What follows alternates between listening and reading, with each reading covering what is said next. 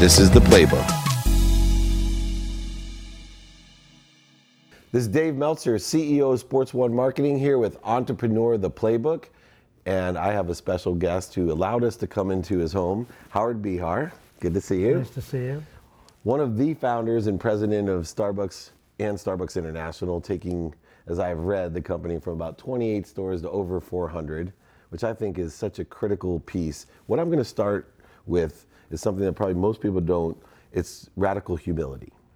My life changed. I've been blessed my whole life, similar to yours, it seems, as success comes. But where my life really changed was when I learned those two words, radical humility. When I stopped taking myself so seriously and thinking, give me a little bit of background on where this humility of yours comes from and how others can really understand and appreciate humility. Well, you know, most of us who we are comes from our heritage, from our roots. Both of my parents were immigrants to the United States in the early 1900s, and my dad came from Bulgaria, you know, living on dirt floors with sticks as walls, and my mother was the same way. So that's how I grew up, learning and hearing about their lessons in life and what they learned and how they survived. And my dad had a small mom and pop grocery store in a neighborhood here in Seattle. And that small mom and pop grocery store was really the provider of goods and services or food for the neighborhood. And he never saw the people that came into his stores as customers. He saw them as friends, you know, and neighbors. And I remember one day when I was about 8 years old, my dad asked me to go get a couple of baskets of strawberries out of the back of the store. There was a customer at the front counter, and so I brought the baskets of strawberries. My dad took the baskets of strawberries, put them in the bag, and the customer left. And I was old enough to understand and to know that my dad hadn't rung them up on the cash register. In those days, it was push-button cash register, right? And a hand crank. And I said, Dad, you forgot to ring those up. And he said, Howard, not everything we do in life do we need to get paid for. Sometimes we just do things to help other people out. And I happen to know that these people like strawberries, and right now they're having tough economic times. So it's my way of just being a good friend and a good neighbor. And you know, I didn't recognize at the time what that was all about. But over the years, I remembered that story and that example, and that kind of drove my life. We're all here to serve other people. That's our only role in life. And so that's where it comes from. And I love that. I've been blessed to write a book called Compassionate Capitalism and talk about merchant priests, which I think were the first servant leaders. Right, they were. And you're one of the icons for me as I wrote the books with Blaine Bartlett, who worked with you, and you know, one of the world business consultants. But he explained to me how you could shift the paradigm of value, that the economics of, I have a motto for my business, make a lot of money to help a lot of people and have a lot of fun. And a lot of people, they can't reconcile making money and helping people. Yeah, well, you help people, you have a lot of fun, and the money comes in. Exactly. It's that order. It's not the other way around.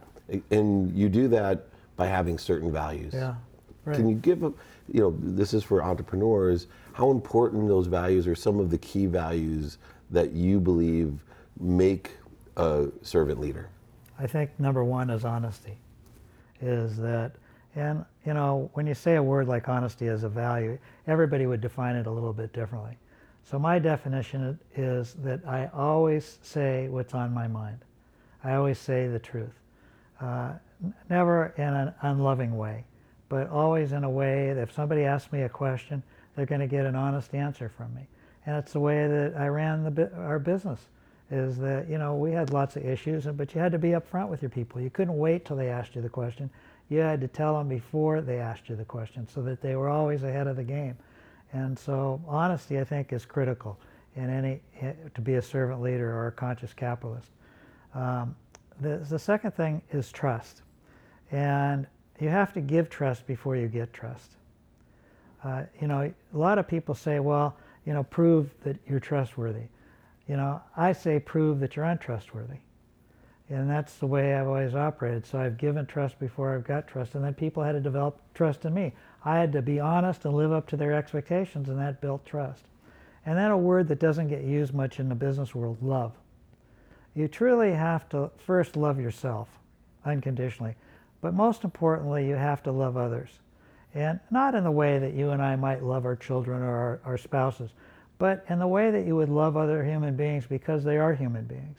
And so those are the three, to me, most important things in any servant leadership model or any conscious capitalist model. It's interesting, with honesty, trust, and love, there's one ingredient in the corporate world that is difficult, and that's forgiveness. Yes. What role does forgiveness play, and where in the business world do you, cross the line where there's some things that you just can't forgive, and business decisions have to be made, especially if you're honest? Yeah, sure. I think, forgiveness is really important. People make mistakes. We're human beings. Whenever you hear a CEO said, our people are our most important asset, you better question that, because people are not assets. Assets are trucks, computers, automobiles, etc. They always give you what you expect. People never give you what you expect. They're always a little bit off, and sometimes they make a mistake. And so you got to be able to forgive and to coach and to care and to love them just like you loved them when they were coming in the door. Now, there are some things that you can forgive, but it doesn't mean that they can work with you anymore. You can forgive them because they made a mistake, but it's such a serious mistake that they need to find someplace else to work when they've stolen something from anyone. In our case at Starbucks, if they treated people without respect and dignity, you could miss your numbers at Starbucks 2 or 3 years in a row and never get fired. But if you messed with the people, that was a way out the door. Now, we would try to help you, try to coach you, but sometimes people just couldn't get that. They weren't people. They didn't really care about people. They thought people were untrustworthy. They were abusers, and we didn't have any room for that. And you wrote a book about this, which I loved, because you really didn't believe that you were in the coffee business. You were in the people business. Yes. How do you motivate? My dad had this great saying, and I loved it. He said, Dave, if you don't like somebody, wish upon them employees and overhead. and I was reading your book thinking, gosh, that's not true. Like, I see where your background comes from, that people don't enjoy their job because they don't enjoy the people. How do you, really instill the idea this is a people business? Well, you have to practice it first, right? You can say all the things you want to say. If you don't act it, then it doesn't work. Culture in any organizations, whether it's a family, whether it's a business, whatever it happens to be, whether it's a university, is it a direct reflection on the leadership of the organization? Not what the leaders say, but what the leaders do. And so the way that you do that, you make it a people organization by acting like it's a people organization, which means that you are there to serve your people before they serve you. Your role as a leader is to help your people accomplish and achieve the goals that they want in their lives, and in so doing, they help you achieve your goals and the organization's goals. That's outstanding. And there is one exception to your rule that we discussed earlier, especially in the family. That's the exception of teenagers. Yeah, except for teenagers. Right. The crazy thing about it, it's even there. Yeah. It is. They're smart and they understand. And I grew up in a household that my parents never asked me where I was going. They never asked me what time I was going to be home. And I was always home early, and now, did I screw around a lot? Yes, I did. In today's world, I might not even be here. I might be in a cell someplace. But it's, you got to trust people and you got to trust your kids, because when you don't, they act out.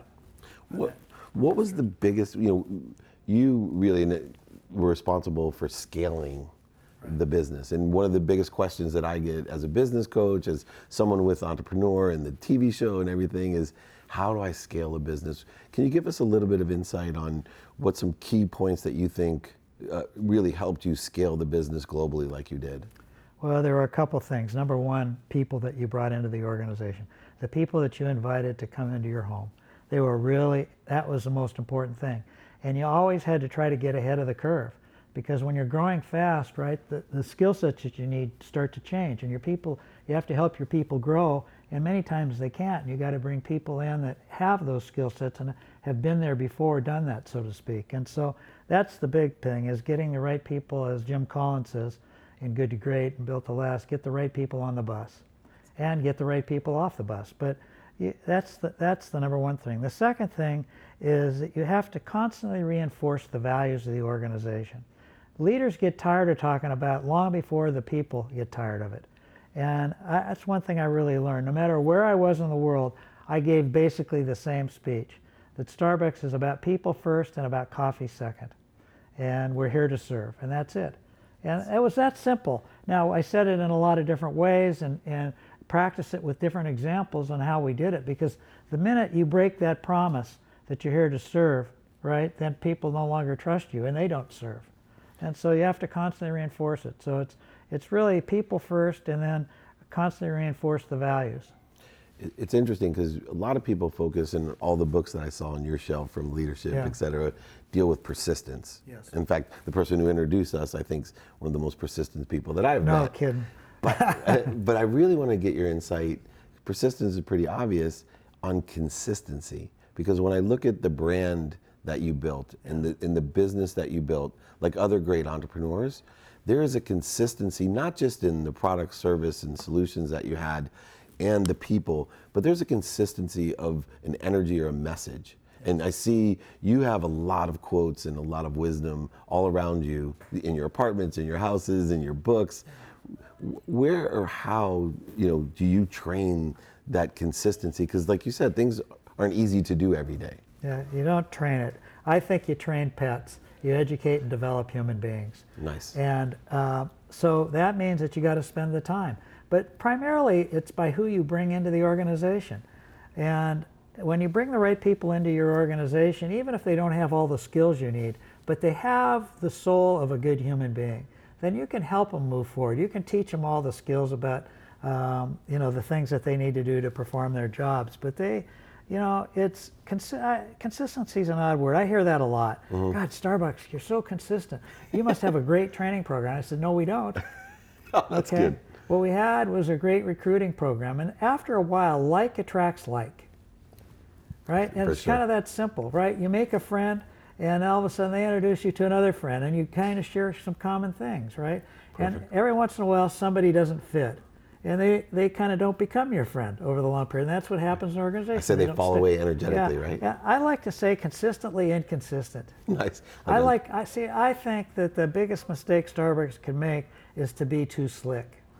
I think texture is what will make it work and what keeps it alive. And the texture means that when you come into a Starbucks store, the person that is meeting you, the barista, they've got to be real. Mm-hmm. You know? Authentic. Yeah, they've got to be authentic. And it can't be, gee, would you like to have a cup of coffee today? How about a large? Would you like an order of fries with that? Right, the You know? Disneyland look. Yeah, no, that doesn't work. Yeah. It's that. So you talk about soul, and in my book, Compassionate Capitalism, Yeah. The Journey to the Soul of Business.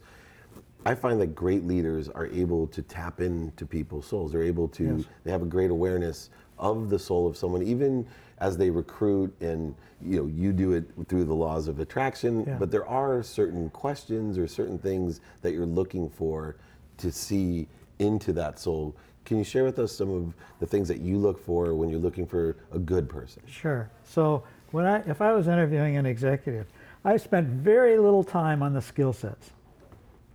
Now, fortunately, we had other people that might spend more time on the skill sets. I spent time on the human elements. Who were they as a human being? I'd ask questions like, you have brothers or sisters? And most of the time they'd say yes. I said, so what does your brother like about you? What does your sister not like about you? What do your parents wish you would have been instead of what you've become? And tell me about what your values are. What are your 3 core values that manage your life? Yeah. Right now, I ask questions about who they were as people, not whether or not what their resume looked like, or And I was trying to dig deep. And another thing I would do, I would always take executives on store visits. We'd go out and spend the day visiting stores. And then as we'd walk into a store, I'd watch what they did and who they talked to first and what the kinds of things they said or asked. And if there was a piece of paper on the floor and the executive walked by it, or that person walked by it, man, that was a big sign. Yeah. Because I still today pick up stuff. I do videos about picking up Yeah, stuff. I pick up cigarette. I say I'm the best cigarette butt picker up here in the world. And I'll bring you to my beach house. We Yeah. can clean the boardwalk together. Yeah. I believe in good deeds, and Yeah. it's not the size of the deed that you do, but the quantity, the consistency of the good deeds, whether you're picking up trash or putting back shopping carts, holding a door for someone, or even smiling to make someone feel better. I believe there's a power of intention and attention that's combined with our deeds. Yes. How important to you, you said, it doesn't pick up the trash. Do you ask about the philanthropy, the humanitarian side in an interview? How do you explore that side of their giving? I always find there's always a gap between what people say and what they do. And particularly in an interview, when you're interviewing somebody to come into the organization. And I had what I called the bottle of wine test. If I was really getting serious with somebody, we'd go out and have a nice dinner. And I'd buy a really nice bottle of wine, And after a couple of glasses of wine, it's amazing what came out. And you would really find kind of... the truth. Yeah, who they are. And, because if you say to somebody, well, tell me about charities that you support, everybody's got that answer. Right. I am really into, cancer, I'm into art, all important things. But, I think you got to really dig deeper than that. You got to really watch what they do. And that's why I love the store visits. Yeah, right? You learn so much. Yeah, you really learn a lot about that. And then of course, they'll give you, when you get down really serious and you get references, you use those references to get to real references. Smart. Right? Great advice. Yeah. And then you want people that they reported to, and you want people that they didn't report to, and you want to find out what their reputation was. And at the end of the day, when you do all of that, you got a 50-50 chance. Right. That's about what it is. Yeah. That's why it's so important to promote from within. Right? I would rather have somebody that is not perfect from within, because I know what those blemishes look like. Yeah. And I can help those, versus the one coming in that knew that I have no idea what it is. So, yeah, it's, Really? I think that, I want to know who they are, but you don't really find that out until they're in the organization. One of the biggest things that changed my life was taking accountability for everything. Yes. My mom had taught me there's two questions always to ask. What did I do to attract this in my life, and what am I supposed to learn from it? Yeah.